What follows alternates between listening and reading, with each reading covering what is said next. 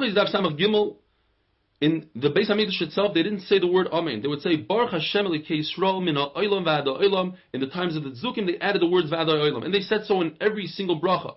Rava says this following pasuk you can read it front to back and back to front. Eis Laslois Hashem Heferu Teresecha, referring to Rishon that are doing Averis. If they do Averis, then it's Eis Laslois Hashem. It's time to stick up for Hashem. Or you could say that the pasuk is referring to Tzadikim. Heferu Teresecha. There are times that you have to be over on Divrei Torah. You have to do an Aveira sometimes in order for Eis Laslois Hashem.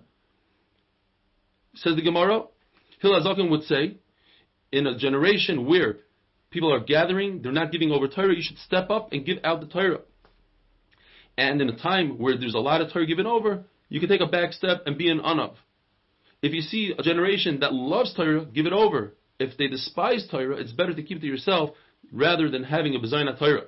But Kapara says, also referring to Torah, if you see that the price is low, gather as much as you can. If there's no men, step up and be a man. Says Abaya, if there is a man, in other words, there's a gadol that's paskening, then even if you're equal to that person in halacha, give him the right to pasken. If only for the following statement we learned the entire Masechta, it would have been worth it. Bar Kapara says, it says in the pasuk, B'chol derochecha do'eyu, v'hu yiyasher orchesecha. Meaning, in every mundane step of our daily life, we can insert HaKadosh Baruch Hu. You could eat a slice of pizza, and you mean to fill your stomach. You could take a nice nap, just for your enjoyment.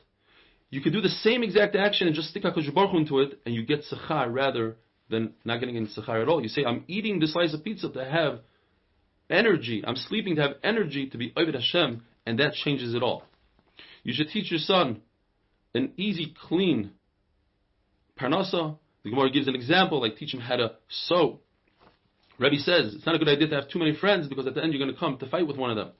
You should not appoint a man in charge of your house because look what happened to Eshes Potifar. She was almost over on Znus. The reason why Parshas Nazir, refraining from wine, is close to the Parsha of Saita, because the Saita was nichshal because she overdrank. And a person who sees that should say to himself, I want to refrain from wine, I want to become a Nazir. Rabbi Edmund says the reason why Parsha Saita is close to the Parsha of Trumas and Maasros, that you have to give over a tenth of everything you earn, is because if you don't, at the end of the day, you're going to have to come on to the Kohen to deal with your wife, the Saita. And you might need to come on to Maasros. You'll be so poor, you'll have to accept Maaser Ani. But if you give Maaser, you're promised that you'll become wealthy. Rabbi Elazar Kapper says if somebody has a psara, and rather than complaining, he thanks Hashem, he says, Baruch Dayan Emes, he's promised that his parnasa will double. If a person lightens up, takes his foot off the gas pedal when it comes to learning and mitzvahs, even one mitzvah, when he needs help, when it comes to a day of tsar, he won't be able to stand up against it. Says the Gemara an amazing story.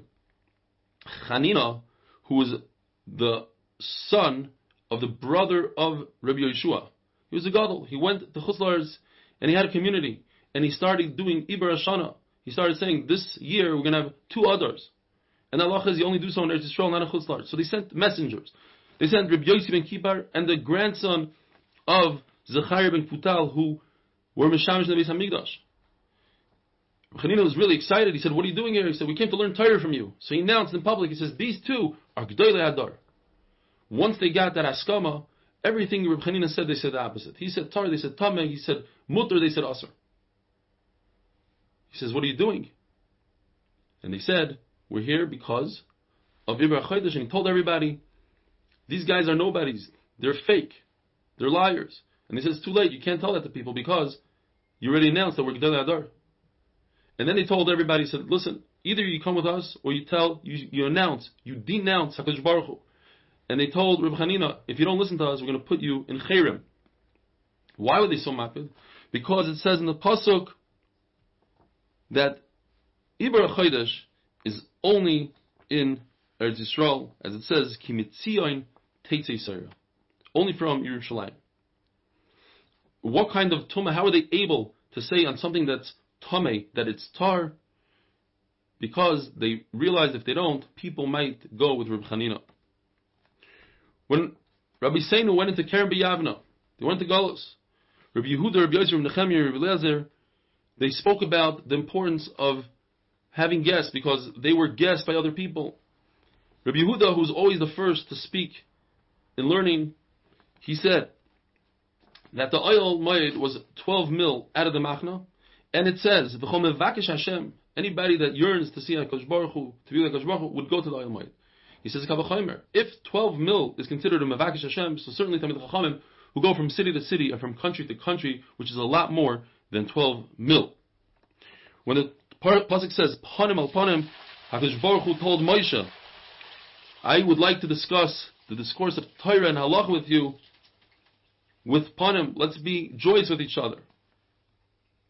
And he says to Moshe Rabbeinu, "I want you to return the oil moed, and if not, it's not good that me and you should both be angry. Please return it. And if not, I'm going to have Yeshua be instead of you." And in fact, even though Moshe Rabbeinu returned it, Yeshua, it says in the pasuk Mishares, Moshe became the Mishares.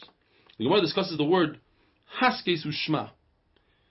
Hayom Azeni Yisalam. 40 years later, we became a nation. We were a nation 40 years ago.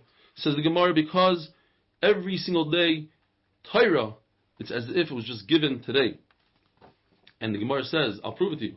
Because if a person says Kriya Shema every day of his life, and he misses once, it's as if he never said Kriya Shema. Because of this concept that Kriya Shema, Torah, is new to us every day. And if you don't do it, it's as if you never did it. The other pshat is Haskes. You should learn in groups of people. Do not learn by yourself. You learn by yourself, you deserve the sword. It's a chet. And it makes you dumber. Another pshat, Haskes. You should pain yourself at Torah. Rish Lakish says, the Torah doesn't stay by a person unless he kills himself over it. Another pshat, Has, means be quiet. Listen first and then ask questions. And this is one of my all-time favorites. Rava says, La'olam yilmoid odam Torah va'achar kach yegeh. First you have to know the whole Torah, and then you can delve in deeper. The pasuk says, Ki mitz chalav. Whoever vomits up milk, his mother's milk, he works hard on Torah, then he'll get the butter, the cream from the top. He'll be able to pass on halachas. Umit af yoitidam. And if your Rebbe yells at you, embarrasses you, and you don't answer, you'll be able to differentiate between dam tar and dam tameh. And if he does it a second time and you don't answer, then you'll be able to be great in dinei maminos, which the Gemara says there's nothing greater than hilchas maminos. It says in the pasuk, Im novalta bisnasei v'im zamoiso yad lepeh. If you shame yourself for Torah, at the end of the day, it's going to uplift you. And in zomanto, if you are quiet and you don't ask questions and try to figure out the Torah, yad al peh. Then when people come to ask you halachas, you'll be quiet. You won't know what to say. Have a wonderful day.